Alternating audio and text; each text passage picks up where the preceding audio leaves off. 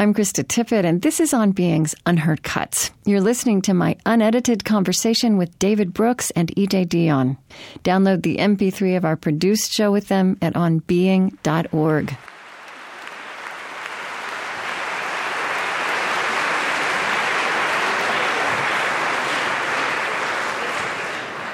I liked how unruly it was before we started again. I think we sparked conversation. That's good. Turn off my phone. That's a good idea. Always the professional. So welcome back. David Brooks and E.J. Dionne are renowned as journalists, authors, thought leaders, commentators for the New York Times and the Washington Post, respectively. And also, they're known together as conversational and occasional sparring partners on public media. But we rarely get to hear the two of them converse at length and in depth. This is going to be more than the 7 minutes you get on NPR on Fridays, guys. The three of us were actually together the last time at Georgetown at the Berkeley Center in 2009. Was it right after the inauguration? I think it was maybe February. I meant to look that up. So this was the aftermath of 2 terms of a president who had held conservative evangelical Christianity as a primary aspect of his political identity. It was the beginning of the first term of a president, Barack Obama, who had declared that his favorite philosopher was the public theologian Reinhold Niebuhr. What a difference 7 years makes. But I think as I was looking back at that transcript and reflecting on this conversation, I think that the notion of public theology actually, what public theology might mean for the very different moment we inhabit now, is a good edifying lens to frame our next hour of discussion in terms, again, not of what happened yesterday or today or in the last 20 minutes, but to focus on the larger and longer dynamics of religion and politics that we will be reckoning with as citizens and as a polis, whoever wins on November 8th. As we touched on in the last conversation, there is an undeniable human drama, a spiritual crisis beneath the electoral dynamics of this most surprising political season in living memory. And as the three of us discussed all those years ago, the religious enterprise at its deepest is about what binds us together. And theology is as much a sophisticated conversation across time and generations, a sophisticated analysis of the human condition as much as it is a conversation about God. And each of you, in your own way, and I would say increasingly in these years since 2009, has become one of our most searching American thinkers who very often routinely brings theology, and by that I mean religious questions, religious wisdom, voices of religious wisdom, if not necessarily religious teachings, into your reflection on political realities. And you've each, in your writings, described this as a kind of evolution. And so I wondered if we could start by each of you just saying something about that evolution and what it has emerged to as you've responded to political life, or American political culture. Now, E.J., you were raised by a conservative father to be a conservative. And my understanding is that you really returned to taking Catholic tradition seriously as you discovered the social teachings of Catholic tradition. Well, could I just say before I begin what an honor it is to be in this sacred space, I want to say that I met Krista 32 years ago, and I knew then that I had met a special person. And almost nothing makes an opinionated person like me happier than to be able to say, I sure was right about that. Second thing I want to say is that I want to salute Marie Griffith for building this great center, and it's so great to be here. And The last thing is, I hear that a lot of Republicans are interested in a new nominee. And there are a couple of people in this room I think of as appropriate. We could, in a very old-fashioned tradition, nominate Senator Danforth by acclamation.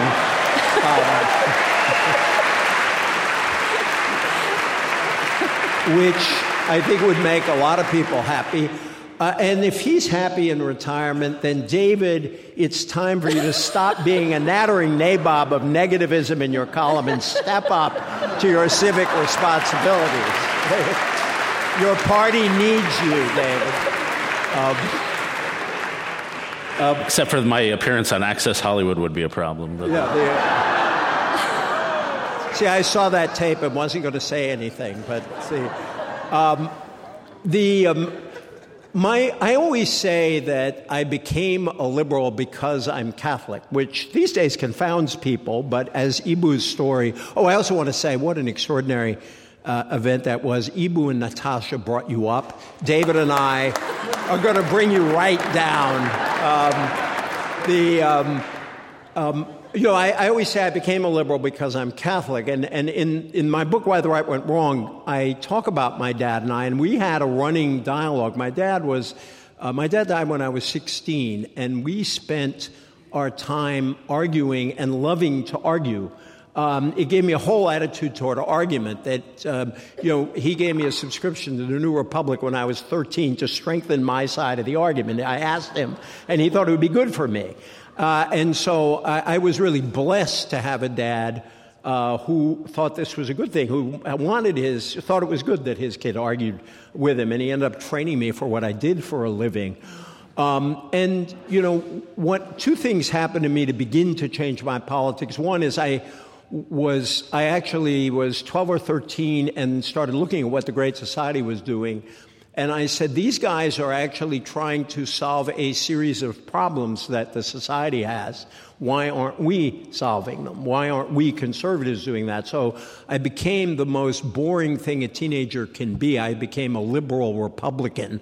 And then, over time I decided that didn't work anymore. But I thought there was an obligation. LBJ had identified a series of problems that really did need to be solved. And so that was the first step. And the second step was, we're joined as well by Benedictines, because I went to a Benedictine high school, and in a religion class, we could pick any book we wanted to read for that class and write a report on it. And I chose Martin Luther King's Strength to Love, that great collection of his sermons. And that book began a real transformation in me. I saw things I hadn't seen before, and so that was the beginning of my journey. And then when I was in college, I too was influenced by Dorothy Day, the Berrigan brothers, and a whole tradition that was actually much more radical than I was. I actually wrote an entire conscientious objector statement from a Catholic point of view. I checked the box when I registered for the draft, wrote this statement, and like all vain writers, I was sitting, it was after my dad died, we were living with my uncle, I was sitting in this basement my cousin and I used to go to, rereading this, and of course I said to myself, this is really good, and there's only one problem, I don't believe it, and I discovered that I actually believed in just war, and I actually wrote my draft board back, withdrew my conscientious objector status. Nonetheless, those folks had an enormous influence on me, so that when I've always been uncomfortable when some of my fellow liberals talked about completely separating religion from politics. Right. The late Gene Elstein said separation of church and state is one thing, separation of religion and politics is something else. And for me, they were inseparable in the way that I thought. They were inseparable in the way I thought. And I once debated Ralph Reed, and I said I will always defend Ralph's right to base his political conclusions on his religious conclusions, but I do want to ask him where Jesus endorses a cut in the capital gains tax, because I just couldn't find it in my scripture. Galatians 23. I think it's in Philippians. You could do the parable of the talents. I've thought about that, but we will leave it at that. And David, you are Jewish and you were raised Jewish. You've lately taken to quoting St. Augustine with great fervor. It's America's leading Augustine scholar. I know. And you've spoken and written about learning, really loving reading theology as you were writing The Road to Character. Talk about that. Yeah, first I didn't know E.J. went through a youthful liberal Republican phase. It's pathetic in your 50s. In your 20s, it's just tragic. That's the second worst thing David ever said about me. The worst thing David ever said about me is that I was the only person he ever met whose eyes light up at the words panel discussion. That's mean. Well, so I guess the reason I went into, when you write a column, one of the things you learn is to be narcissistic. And you learn to explore your stuff in public. And so I think since we met, I've become much more religiously inclined. And that's, I think, for three things. First, for an awareness of one's moral mediocrity. And so I met, for example, you meet these people who radiate an inner light. And I was in Frederick, Maryland, I don't know how many years ago, and I ran into these ladies, they were probably 30 of them, age 50 to 80, who teach immigrants English and then how to read it. And I walk into the room, and they just radiate patience and goodness, Dorothy Day directness, just that calmness. And they didn't know me from Adam, but they made me feel funnier and smarter and special, and they just had that, they radiated that light. And I remember thinking, I've achieved way more career success than I ever thought I would, but I don't have that. And so that became, and you when it's so easy to grade yourself on a forgiving curve, and I was certainly doing that. Second would be the experience of grace. And the story I tell about that, these are just exemplar stories, but I have a million of them.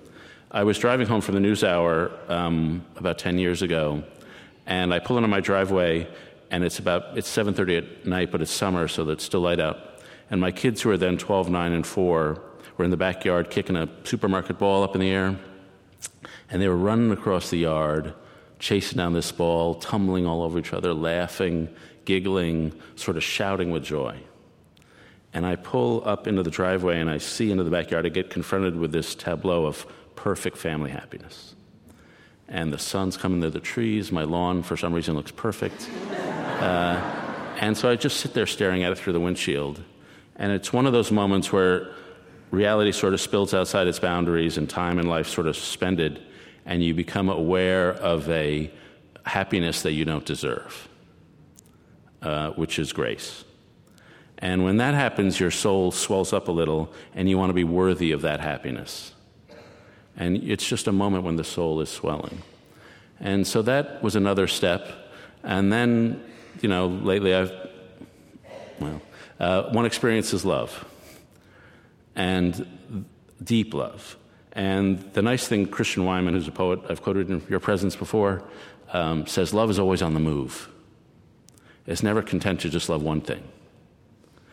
And so you want to love the person, you want to love, but then your flesh sort of gets opened up, exposing soft flesh below, and you realize your riches are not in yourself, and then you desire these fusions. There's a quote I'm about to mangle from Captain Corelli's Mandolin, the Louis de Bernier novel, and it's an old guy talking to his daughter, and he's talking about the love he had for his late wife.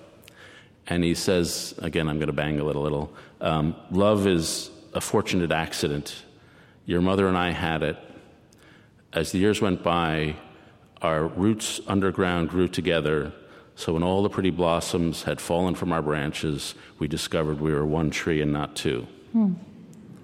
And that sort of desire and even awareness of a fusion at that deep level sort of changes your view. And so when you go through these experiences, theology begins to make sense because it speaks spiritually, emotionally, and morally. And so it's not like I read it because I'm suddenly, it's not an academic enterprise. It's the way to see the world. And so it's become an explanatory tool as much as anything else. That's so beautiful, and it makes me not want to talk about the election, which is what I had planned to do next.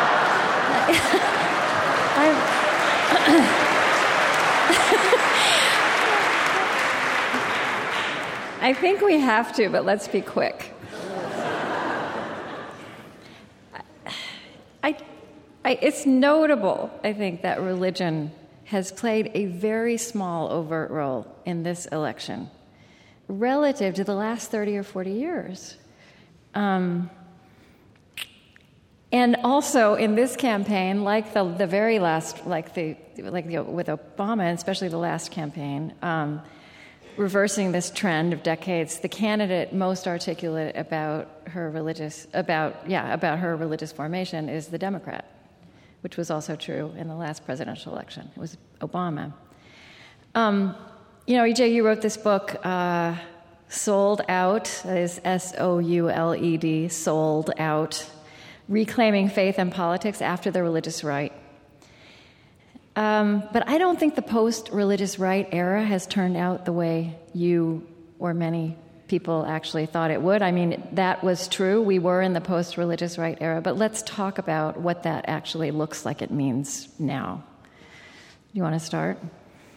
Yeah, I think that, your point about Hillary Clinton being far more articulate about her faith and also being a person whose faith has clearly informed But she still doesn't talk about it very much, right? I mean, it's it's not an issue. It's not much of a subject. And I think it's an interesting problem for Democrats because Democrats have a far more complicated coalition problem than Republicans do. That the Democrats include the most religious people in the country and the most unreligious people in the country. That is to say, African Americans are, by most of the polling measures, the most religious people in the country. But a very large share of the Democratic constituency is very consciously secular and not engaged in religious institutions. Holding that coalition together across these religious divides, it is also, the Democratic Party is also more Muslim, more Hindu. It's a very broad religious coalition. So some Democrats want candidates to speak the way Clinton did, say, at I guess it was the National Baptist Convention, where she was very explicit about her faith journey and how directly it related to her own politics. Her experience also involved Martin Luther King. She actually saw him in person, and it moved her, was brought there by her Methodist minister. And then you have Donald Trump, whose religious experience seemed limited, although there is this interesting reporting people have done that Norman Vincent Peale is actually the main influence on Donald Trump religiously. But to go to the religious right, I think you're seeing among religious conservatives a fascinating split in this election. Now, at the moment, at least until Friday at about 4:20, the white evangelical Christians were overwhelmingly for Trump, but there was still a split. And in the primaries, they split pretty closely between Trump on the one side and Cruz and Rubio on the other. And there are a lot of explanations for this, but the way I've looked at it, and by the way, I want to thank Mark Valeri for reminding me of the name of the First Baptist church minister in Dallas. There is sort of a traditional religious conservative view where you look to religion to help you discern your way in politics. Now, for those religious Christians, conservative religious Christians, it leads them to emphasize issues like gay marriage and abortion, and those are largely the ones who voted for mostly Rubio or Cruz, especially in Iowa. But I mean, I'm not so interested in actually talking about religious conservatives, partly because they're not here with us. Could I just finish the one? Let me just do the other half real quick. Yeah. Because I think Trump has I think there is a dangerous thing going on to religion, and that is the other side is becoming tribal, where it is not an effort to seek discernment. It is an identification with a group, feeling that group is under attack, being pushed aside in the society. And so Jeffress gave a series of sermons where we will basically support an imperfect man, we'll put it that way for Trump, because he will be a kind of strong hand to rout this enemy and restore our place in the society. There was always some of that going on with religious conservatism, but I think the tribal side of identification has been stronger here and helps explain how many Christian conservatives who, as the head of the Baptist convention, you know who I mean, Russell Moore has said, thank you, who have no business supporting Trump, how they're getting there. Right. And that's really an important, new, and to me, disturbing development. Well, what I think I'm more interested in probing is, you talked about things like a reformation that you thought would follow. So you may have been right about me, but you said that religious moderates, this new reformation will privilege religious moderation over religious conservatism. You also talked about how many Americans, and not just atheists, at many points in these last 20, 30 years, would have been very happy for religious voices to shut up and clear out of the public square. I guess my point is I think to a great extent they have. I mean, they are not a force in political life the way they were before.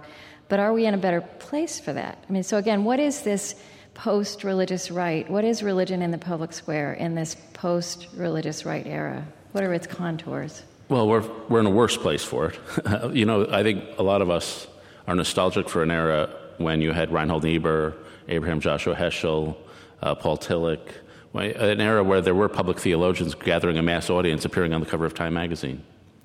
And that wasn't necessarily because they brought their denominational knowledge, but because they spoke fluidly about the spirit, the emotions, and they brought a moral conversation.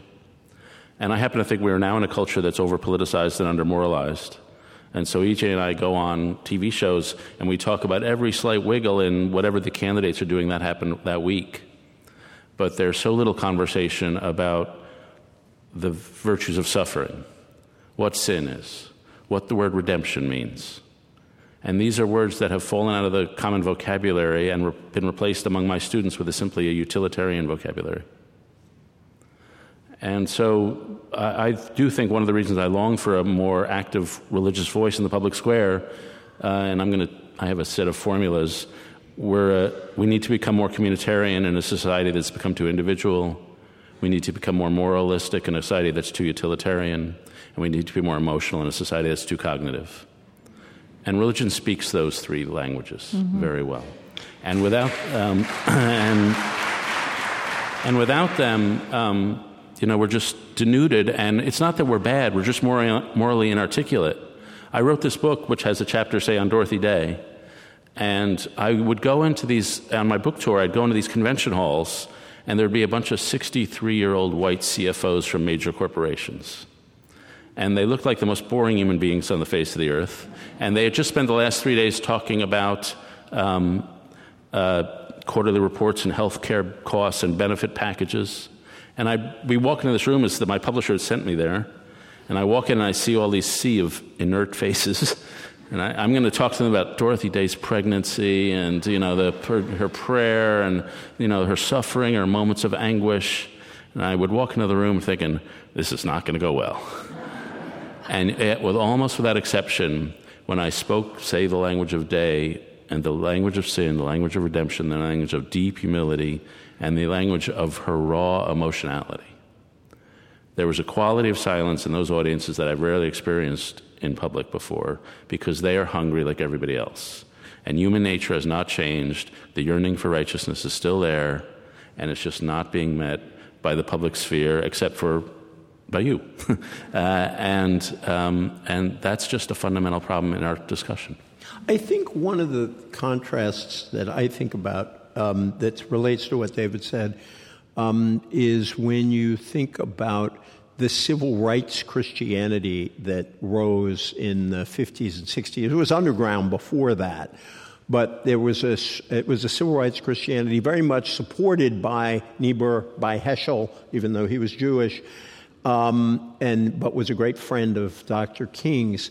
And there was a spirit in that form of Christianity that was, on the one hand, militant and demanding of justice, But on the other hand, the preaching of Martin Luther King was very much about conversion and redemption. And King, and it went back to one of the stories we heard in the earlier panel, that King actually believed you could convert adversaries.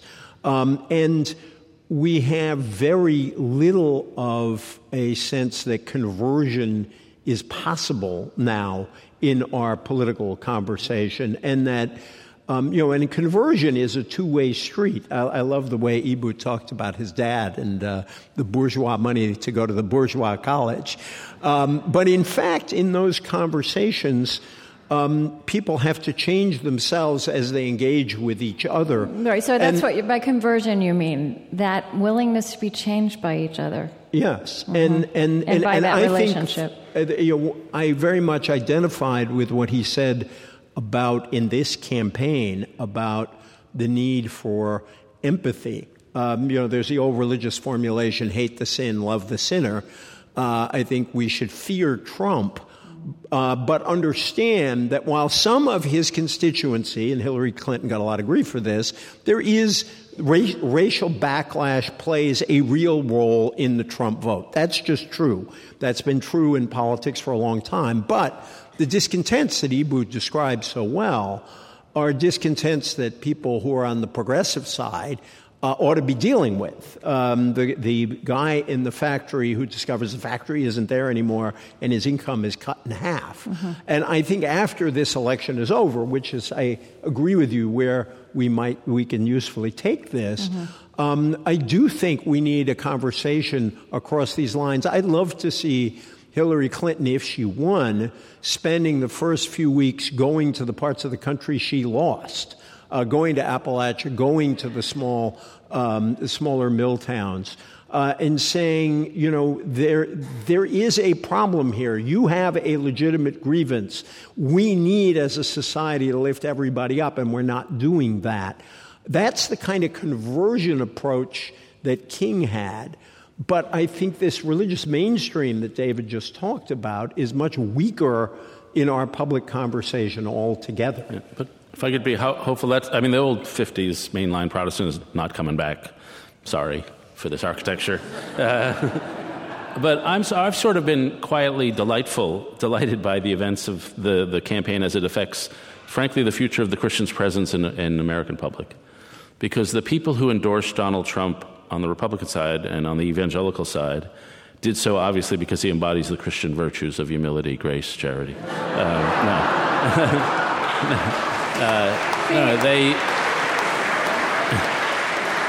They did so because evangelical had become a noun, an identity group.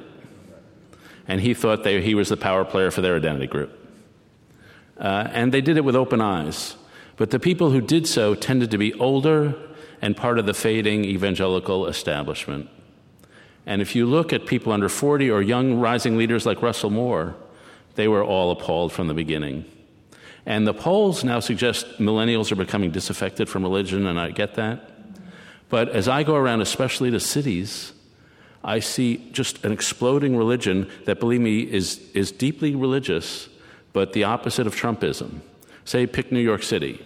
There's a burgeoning supply of these churches, these plants, Trinity Grace churches that are all around the city. There's Q3 churches, which I went to one in Williamsburg in Brooklyn a few months ago, and every beautiful hipster in New York seemed to be at that church. And if you wanted to be where the cool crowd was, that church was it. And the Redeemer plants that are spreading. And I think probably most of them are still checking the nun box on the pew poll. Right. As unaffiliated, but this is their experience. Those, by the way, were the folks I was describing in the book. That part of the prediction in the book, just as my prediction about a lot of it was right. A lot of it was right. Boy, don't correct EJ. No, but that was part of the point, because the book did draw this very sharp line that David is drawing between the over a certain age and younger evangelicals and others who are coming to religion, including some of the nuns who are some have rejected religion altogether. Some have simply rejected organized religion as they came to understand it, right, but are still fascinated by religious questions. Why would we be surprised that people who came of age in those years of toxic religiosity would grow up allergic to religious stridency and wary of declaring themselves, declaring that as their identity? But I even think some of these people, I go to these churches and they're all like 3. They're like right out of the womb. And so they grew up in an age of secularism. They've got nothing to rebel against. Right, they have no baggage. They've got no baggage, no bad associations. Yeah. And what's interesting to me is they go for a faith which is super charismatic, Hillsong, arms in the air. I've never done that in my life. But religiously, reasonably rigorous in theology and in the study of Scripture, and also incredibly affirming. I mean, I have to have a riff that because of a lot of ways my generation has parented badly, people are more emotionally fragile than they used to be. So there's a lot of the faith, which you see on college campuses in secular and religious context. You're so wonderful. You were great. Way to go. And so there's just oceans of affirmation in these. So it's not Jonathan Edwards. It's, I don't know, somebody else. Okay, let's talk about sin. This is a word you have both used. I find it remarkable, right? So, let's go there.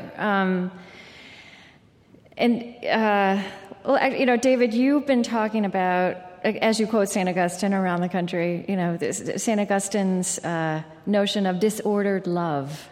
That's a definition of sin. And also, but how that is also a way to diagnose us, right? And the political state of our soul. Yeah, somebody, it might have been C.S. Lewis, said original sin, or maybe Chesterton, original sin is the only concept with scientifically verifiable proof. Yeah. That we are, sin... See, I attribute it to Niebuhr, and he got it from somebody else. Didn't Niebuhr say, you just have to read today's newspaper to know there's something to it? Yeah, or look in the mirror. Original sin is the only empirically verifiable doctrine of the Christian church. Yeah, it's one of my favorite lines. And so the question is, and for me the challenge was how to express it in a secular audience. I'm a secular writer. I don't write for religious audiences. I write for the New York Times. How secular can you get? And my joke, I can't help inserting my joke. My joke of being a conservative columnist of the New York Times is like being chief rabbi at Mecca. It's not a lot of company. Not totally fair, but it's a joke.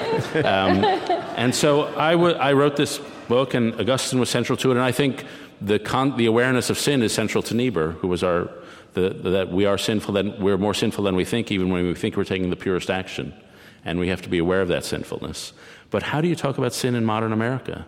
And I had gone on the Charlie Rose show, my closest encounter to heaven until recently. And I had talked about my book before it came out. And I talked about the word sin, and I got an email from an editor in New York at a different publishing house, and he said, I love the way you were talking about your book, but I didn't like the way you used that word sin. It's a downer. Use the word insensitive instead. And so I forwarded his email to my editor at Random House. It was sort of a test of him, and he said, well, that's why you're writing the book, to redeem sin. But then how do you talk about it? You really can't talk about original sin. People will just push you away. And so I go to Augustine's concept of disordered loves, which is we all love a lot of things, and we all know some loves are higher than others. Our love of truth should be higher than our love of money. But because of some screw up in our nature, we get our loves out of order all the time. So if a friend blabs to you a secret and you tell it at a dinner party, you're putting your love of popularity above your love of friendship. And that's a sin. And I think in this world, which doesn't like to peer darkly into brokenness, it's easier to swallow the concept of two positive things that are out of order. And that's the way you can introduce the concept of sin. But a lot of what we have to do is reintroduce these concepts in a way that people won't immediately think you're preaching at. Right. And it's a downer. And EJ, you wrote this, I believe a serious embrace of Christianity inevitably leads one into politics, since sin is social as well as individual. Right. And it can be about the same sort of hierarchy of disorders in a society that David is talking about. I do think that the rejection of sin is more popular on college campuses than it is in the country as a whole. I think the country still has a sense of sin. I agree there's more feel-good religion, more therapeutic religion going on than there used to be. And there's clearly a more secular mass opinion than there used to be. And yet I think there is a profound sense of right and wrong in the country. So I think sin is stronger than you're giving it credit for in the country. But I think there has always been, it's been one of the classic arguments between more progressive and more conservative Christians about where is the emphasis on, social sin versus individual sin. Right. And one area, for example, where that often comes out is in our discussion of family life and the rise of the single-parent family and what does that mean to the society. And if there's one issue I wish after this election were over, maybe you can do it on your show single-handedly, where we need a very different conversation, it's on the family. Because if, on the one hand, if you care about family values, you've got to care about social justice, because one of the reasons the family is under such pressure is the way in which the economy is a battering ram at times against the family, particularly among folks who have lost jobs that once supported families. And so you cannot look at family breakup without looking at the economic factors. On the other hand, and this is really the theme of Bob Putnam's Our Kids, we also know that as a practical matter, most of the time two parents are better than one, and that the kids who grow up in sort of stable, intact families are likely to do better. Conservatives want to talk about one half of that truth. Progressives want to focus on the other half of that truth. And yet they are really part of one truth that we need to discuss. And I actually think, oddly, to discuss more holistically, and where each side needs to accept an insight. Oddly, I think the acceptance of gay marriage could help this conversation. I think it gives us a template. Because it gives us, David wrote a wonderful column a long time ago basically saying that he was for gay marriage as a conservative demand because he believed in fidelity and commitment. And if you believed in fidelity and commitment, you ought to want it available to all of our brothers and sisters. And I think that, it took in a way, it took the gay and lesbian community to put marriage back on the agenda in a way that I think could help us have a better conversation in this sphere. But I do think that we need to acknowledge the role of individual and social responsibility, and that the two have almost always gone together, and we often in politics drive them apart. Right. And EJ, one of the things you pointed out is that you write a lot about the joy of the progressive worldview, but a weakness is, as Niebuhr understood, a lack of awareness of human frailty. So I wonder if. And I want to come to something, David, you've been writing about the lack of aspirational thinking in political culture right now, and I actually wonder if there's some connection between an inability to talk about sin, or whatever word you want to use to talk about what we're speaking of there, this human reality. Here's, David, I just want to read. This is a column you wrote on September 30th. There is no uplift in this race. There is an entire absence in both campaigns of any effort to appeal to the higher angels of our nature. There is an assumption in both campaigns that we are self-seeking creatures rather than also loving, serving, hoping, dreaming, cooperating creatures. There is a presumption in both candidates that the lowest motivations are the most real. At some point, there will have to be a new vocabulary and a restored anthropology emphasizing love, friendship, faithfulness, solidarity, and neighborliness that pushes people toward connection rather than distrust. And then you said millennials want to be active in this rebinding, but inspiration certainly isn't coming from the aging boomers now on stage. Always bash That's the an boomer. excellent description of the Trump campaign. I actually want to have that conversation. A partisan note rears its ugly head. Let me just say before David, because I really do think that's a false equivalence. I don't deny that a lot of the Hillary Clinton campaign has been directed at Donald Trump, and it's scaring the country to death about a Trump presidency, which seems to me a reasonable argument. But I think if you, first of all, look at whose candidate has the slogan "Strongest Together," which candidate has the slogan "Stronger Together," which candidate has occasionally given speeches on issues like national service. Clinton gave an excellent speech on national service, which got completely buried under Donald Trump's 3 a.m. tweets. No one paid attention to that speech. What I'm saying is that while you are right about the overall tenor of this campaign, I really do think that it does, the critique weighs far more heavily on the Trump side of the campaign, and that you can argue that Clinton has failed to make this positive side of her campaign penetrate more. But I would assert that that has a lot more to do with the nature of the choice, and that some of that is still there. But I wonder if what this is about, actually, to try to pull away from, the election is again, the narrative we privilege, right? There's a lot of aspirational thinking and aspirational action out there, but I think it is true that on the whole, our political story is very dark.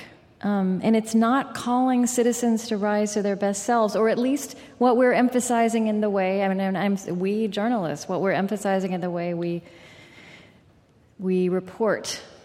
I don't know. Oh, I will always agree with EJ that the Trump campaign is even worse than the Clinton campaign. That's a general rule. And I've given up trying to convert him on some things. But I do think I've never given up converting David on. I want him to come all the way over someday. I believe in conversion. Yeah. But a lot of our failures are failures because we have an inadequate ideal. And that's true in college life, that's true in adult life. We just don't have in our head what's possible. And we all, I don't know if I've read this phrase recently, we all walk in shoes too small for us. And I do think what's been lost in this country is the American ideal and the possibility of the American story, as we were hearing earlier, and the possibility of politics.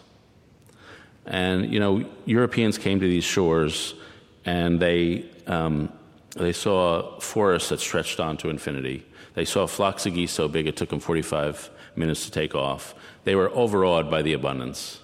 And they had two thoughts, that God's plan for humanity could be completed here on this continent, and two, they could get really rich in the process. And ever since, there's been this moral materialism has been driving Americans. And they noticed since the 1830s, Tocqueville, that people would come, say, through Ohio to perfectly good farmland, and they'd keep going because they presumed there was something better over the other ridge. And so there has been this future orientation. And King had both an awareness of the deep sinfulness and a deep hopefulness about the arc of justice. And what's been lost, I think, is teaching that American story in the mainstream. Even the consensus historians of the 50s, the basic premise of the American ideal. And so by all sorts of measures, the younger you get, the less patriotic you are. And so that story is lost. And then I think celebrating the rituals that bind us together. And here I'll get a little controversial. I do think there are so few things that bind us together, but the American creed is one of them, and the rituals of Americanness are one of them. And I grew up really in an immigrant household, and our dream was making it in America, which meant getting out of Brooklyn and Queens, the Bronx. And that dream was the powering dream, as it has been for a lot of people. And when you begin to kneel during the national anthem, you're weakening, I think, or insulting not the current reality, which we all want to insult, but the possibility that we'll end up in the same place. And I think you're also insulting the inherent radicalism of the country. that the Declaration, even the national anthem, certainly the Constitution, are not status quo reactionary documents from an old establishment. They're radical, and radicals have always used them as the strongest hammer for change. And that possibility has been lost, and then the possibility of glory and greatness through politics has been lost. And all my students want to be Bono. They all want to go off and do an NGO. But not caring about politics is first the luxury of those who live in a healthy society, because those who live in a corrupt society and a violent society don't have the luxury of not caring about politics. And second, it's to limit your dreams. The people I know who've served in government, for them, that's the most intense moment of their life, because the decisions are the most consequential. I have a close friend who's in the Obama administration now, and she says, every day sucks. The overall experience is tremendously rewarding. And I think somehow we have to revive the idealism of political service. Could I just say something on what David said? Two things. One, on the nature of how political changes happen here, and the other on the nobility of politics that we've lost. On political change, I have a more, if you will, dialectical view of it. On the one hand, I agree with you, because I think it's historically accurate, that prophets, Lincoln and King are the two best examples, have used the American tradition, the American documents, the Constitution, the Declaration, to achieve radical reform. That is true. But King and Lincoln also had people, if you will, to their left. Lincoln had the abolitionists. William Lloyd Garrison burned the American Constitution. There were people on the outside pushing. King had, as the Civil Rights movement went on, SNCC, the Student Nonviolent Coordinating Committee, pushing. Right. So I think there is, when reform movements succeed, a dialectic between the people who burn the Constitution and the people who revere it, between the people who kneel at the national anthem and those who say, no, we have to embrace our symbols, our country. And so, yes, I put my hand over my heart when at the baseball games and everywhere else when we do the national anthem. I love these symbols and I love the civic liturgy, but I get why people have felt at moments in our history the need to push, sometimes by rejecting those symbols. But where I very much, I think, David and I identify with each other is, I was thinking about these two panels today. The first was called Religion and the Common Good, and the second was called Religion and Politics. And unfortunately, this year, it is quite appropriate to separate those two. Wouldn't it be nice 4 years from now, when Marie brings us all back together, where we could actually bring them together because we thought about politics as intimately connected to the common good? And we have been bad-mouthing politics. I mean, Americans have always bad-mouthed politics to some degree, and that's the healthy birthright of a country that mistrusts power.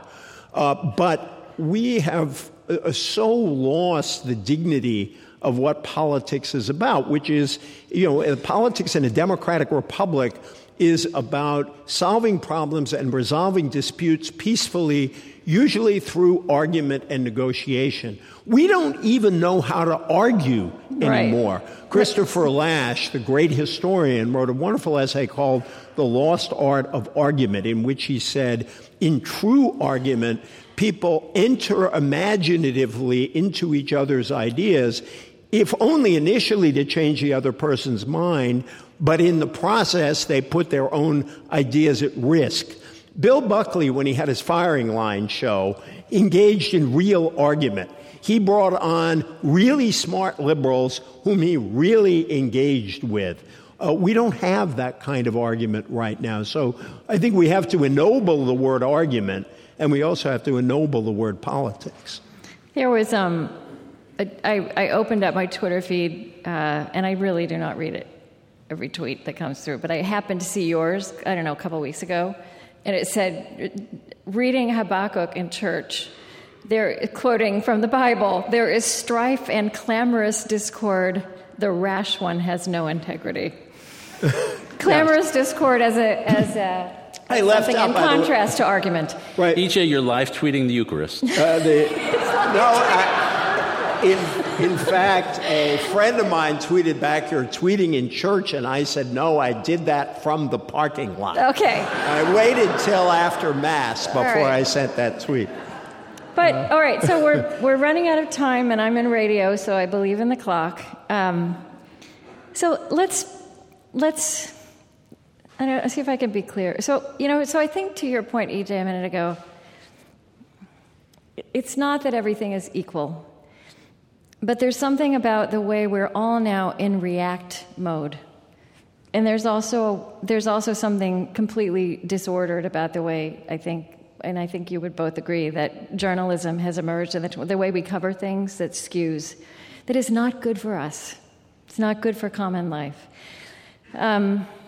We're not going to solve that this week. But the truth is that behind what comes out as clamorous discord and rashness and anger and sometimes what looks like danger, there's a lot of what's actually happening among people in the country.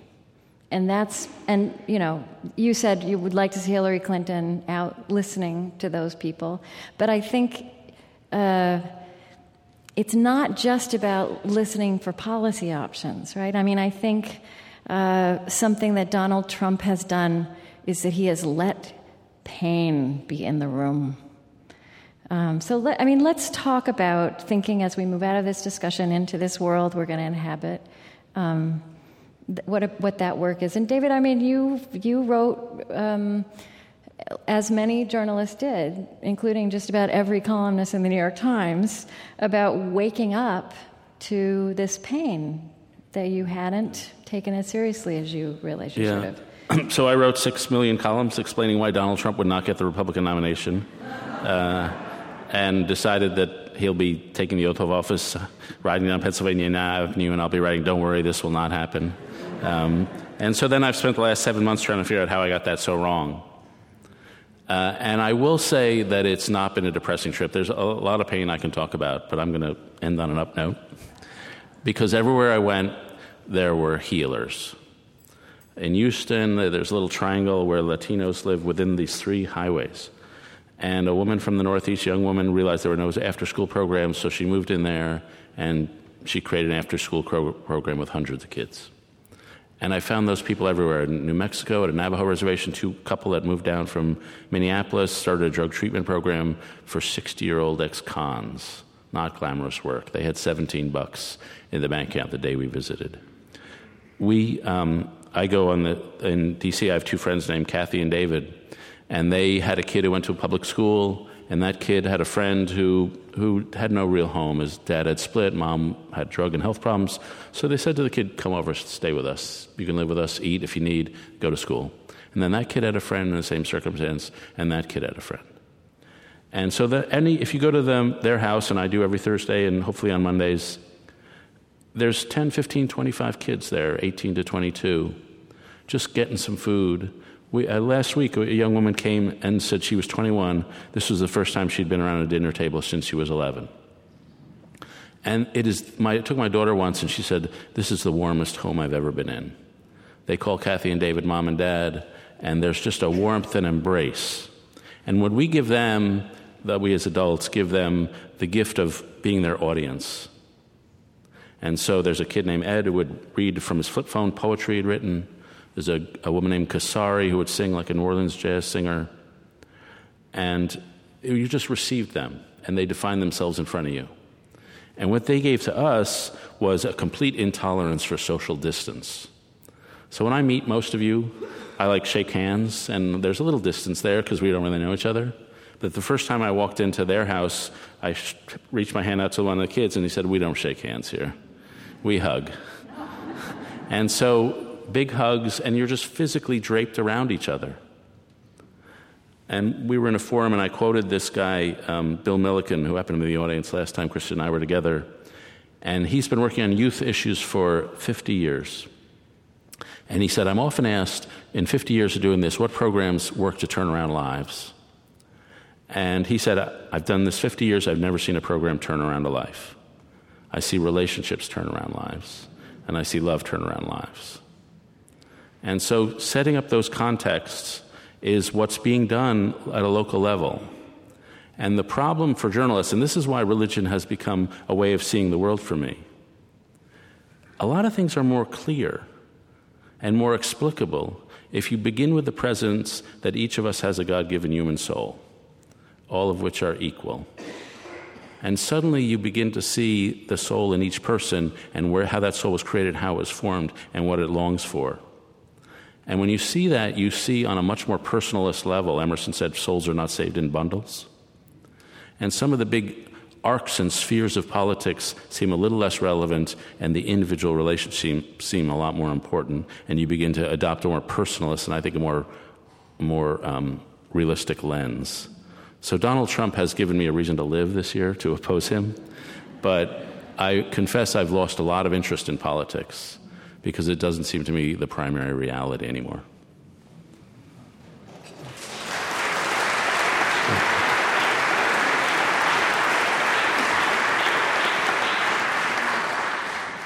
I just want to say on that last note that I have never, I can't think of anyone who loves politics more than I do, and I have never seen a campaign that I wanted to end so much, so quickly as this one. I have never felt that way in my entire life, and I've thought about why. I want to underscore something David said, which is the notion that each person is endowed with dignity by God. Is one of the most powerful and radical ideas that we have available to us. If I made a hat that looked like the Donald Trump hat, it would be Make America Empathetic Again. And I think that, again, what I referred to earlier, I would like the empathy to run both ways. It is fair to criticize parts of the Trump movement for racism, for a feeling about immigrants that is absolutely unacceptable, attitudes toward immigrants that is absolutely unacceptable. There are traces of anti-Semitism in some of that movement. We should call all those out. And we would ask people on that side to have empathy for the young kid who is shot on the street, who is unarmed, who is African American, to have empathy for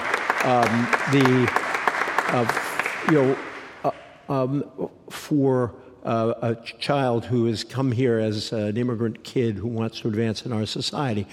But what we owe in return is the empathy for people on the other side. There shouldn't be groups that it is fashionable to be empathetic toward and unfashionable to be empathetic toward.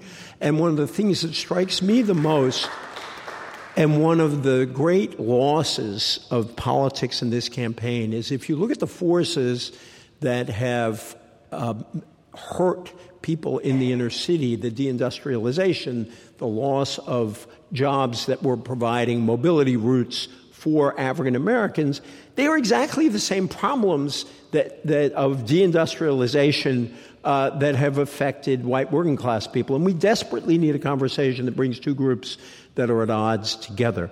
So I want to close in two ways. One is just with two of my favorite thoughts about politics. One is a line from Mike Sandel that I sort of think of all the time, the philosopher Mike Sandel, who said, when politics goes well, we can know a good in common that we cannot know alone. That is the proper view of politics. And another wonderful writer called Glenn Tinder talked about our need to create the attentive society, which is a society in which all of us acknowledge the need both to give and to receive help on the road to truth.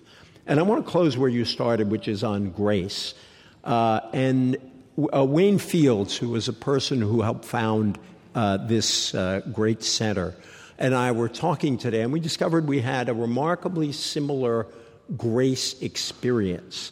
Wayne had a granddaughter who was very sick. And what he discovered is that his greatest partners in this were all the folks on the kitchen staff here at Wash U. And some member of the kitchen staff started praying for this girl. And then their whole church was praying for this girl. And they went to other people on the kitchen staff. And by the time it was over, he figured that half the churches in St. Louis were praying for this girl. And these were people he could turn to. And I told him about my experience of grace, which is of this sort, which is there was a homeless man I used to pass every day going to the Washington Post. And we used to talk. I would give him some money, and we'd have good chats, and I'd go on to the Post. And then my son was very sick when he was 3 years old. And fortunately, he's all better now, and he's 23 years old. And but I talked to him about this, and my homeless friend said, I will pray for him. And James actually got better, and I've told James that I actually attribute some of this to my homeless friend. The amazing thing is he and I didn't see each other for a while. He moved somewhere else, and then we ran into each other. It was 6 or 8 or 10 years later, and the first words out of his mouth were, "How is your son?" That is grace.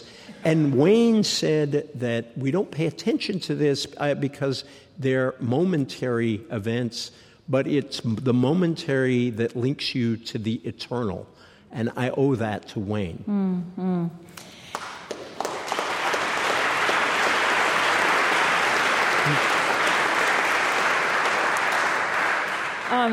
So I did tell David that I wanted him to read a poem at the end, but he said he's proposed a song.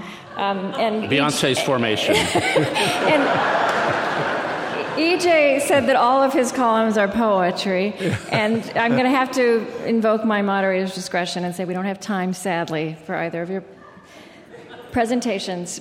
I do, however. So EJ, I want to come back to end this with a question that you raised in Sold Out, or a challenge that in the post-religious right era, we need to develop a more capacious imagination about the proper role of religion in political life, and I would just add public life. And I actually want to read some words of Senator John Danforth, possibly an answer he might give if he were up here with us. If there is a Christian agenda for politics, what should it be? I, for one, cannot be certain. Then one might ask, what does faith bring to politics if not an agenda? For me, it brings a struggle to do God's will that always falls short of the goal. It leavens the competing self-interest of politics with the yeast of the love commandment, but it seldom fulfills the love commandment. It makes us better participants in politics, but not the custodians of God's politics.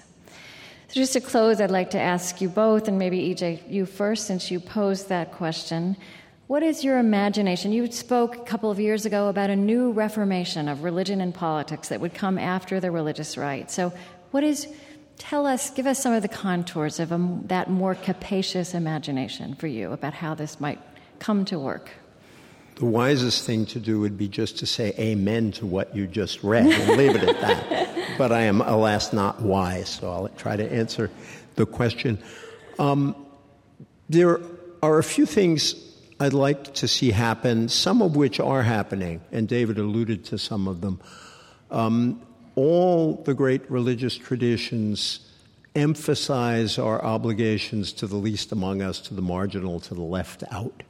Are there ways of talking across stark political lines about what we can do together about this? People here might be amused to know that 20 years ago, I think, David and I were asked to write about compassionate conservatism for the Washington Post. I defended compassionate conservatism, and David criticized it, which just shows... Which has? What? And I think there was a loss. The compassionate conservatives fail for a variety of reasons. But there were some insights there that ought to be able to open a new conversation again. And if Hillary Clinton wins, actually, it's intriguing because she is actually very interested in the role of religious institutions in building civil society and solving problems. So I'd like a conversation about poverty. I've alluded to a conversation about family life. And it's not a judgmental conversation. It's just a realistic conversation about what we owe children in our society at this moment. We need what Ibu has been talking about a lot, which is an understanding that the America that was, as Will Herberg said in the 50s, Protestant Catholic Jew, is now Protestant Catholic Jew, Muslim, Sikh, Hindu, Buddhist, and a whole lot of other faiths, and secular humanists and atheists. And we need a different kind of religious conversation. I thought one of the best speeches President Obama ever gave was his speech to the Call to Renewal Conference before he was president, where he talked about the respect that religious conservatives owed to secular people and vice versa. So I think we need a new conversation, and that's fair. And lastly, I wish that religion could play a role in bringing us together. There used to be a time when people who disagreed went to the same churches or congregations. They had an instinctive trust in each other. They could argue from respect, and they didn't assume bad faith. Is there any way in which religious institutions could try to play that role again? I came from a very argumentative, extended family, and we always argued about politics, and we never doubted that we loved each other. You cannot do that very much in our politics now outside the family, and I think our religious institutions might struggle to be venues for that. And I'm not talking about bringing people together artificially. The hardest thing to reach is authentic disagreement, but not disagreement among people who then leave and hate each other forever, but disagreement among people who respect each other and know they have to live with each other the next morning. So I was once writing in a newspaper column, I was griping about how hard it was to get people to be good by my lectures to them in my classroom. And I got an email from a guy named Dave Jolly, who's a veterinarian in Oregon, and he said, what a wise person says is the least of that which he gives. What gets communicated is the small gestures and the whole totality of their being. That is to say, the small gestures of kindness, of graciousness, of honesty, of hard truth-telling. And then he says, never forget the message is the person. And those words rang in, because we deal in words all the time, but those sentences, what a wise person says is the least of that which he gives, and the message is the person, struck me as profoundly true. And so EJ knows intra-Catholic Church politics better than I do, but with Pope Francis, to me, the message is the person.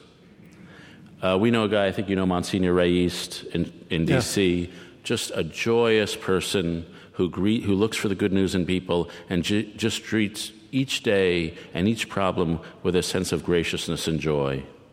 I know a rabbi named Meir Soloveichik on the Upper West Side of Manhattan, the same spirit. And it seems to me what religion guides us towards is not certainly policies, but certain ways of being. Just by valuing them, and you don't need religion to be a good person. Believe me, I know a lot of religious people are complete schmucks. But I do think it pushes emphasis on humility, radical self-awareness from a position of other-centeredness, awareness of the deep equality of all human beings, because each of us are broken in similar ways. Grace, the receiving and giving of unmerited love. These are just things that are talked about. So from a politics of the future, what I would hope for is not necessarily certain policies or theological discussions, but just ways of being. The people we remember then stick in our heads. And I go to the modern Orthodox churches, synagogues we call them. Telltale sign for David.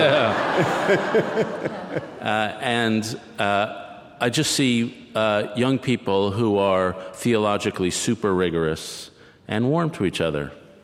And then I go to the churches I mentioned in Brooklyn and Williamsburg, super hipster churches, and there's just a native warmth.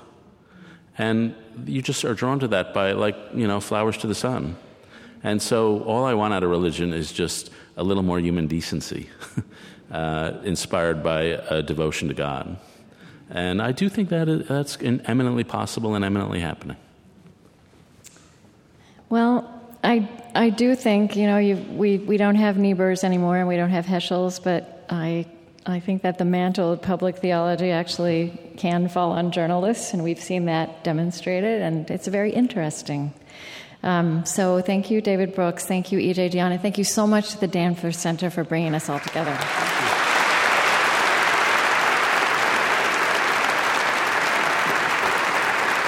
Thank you.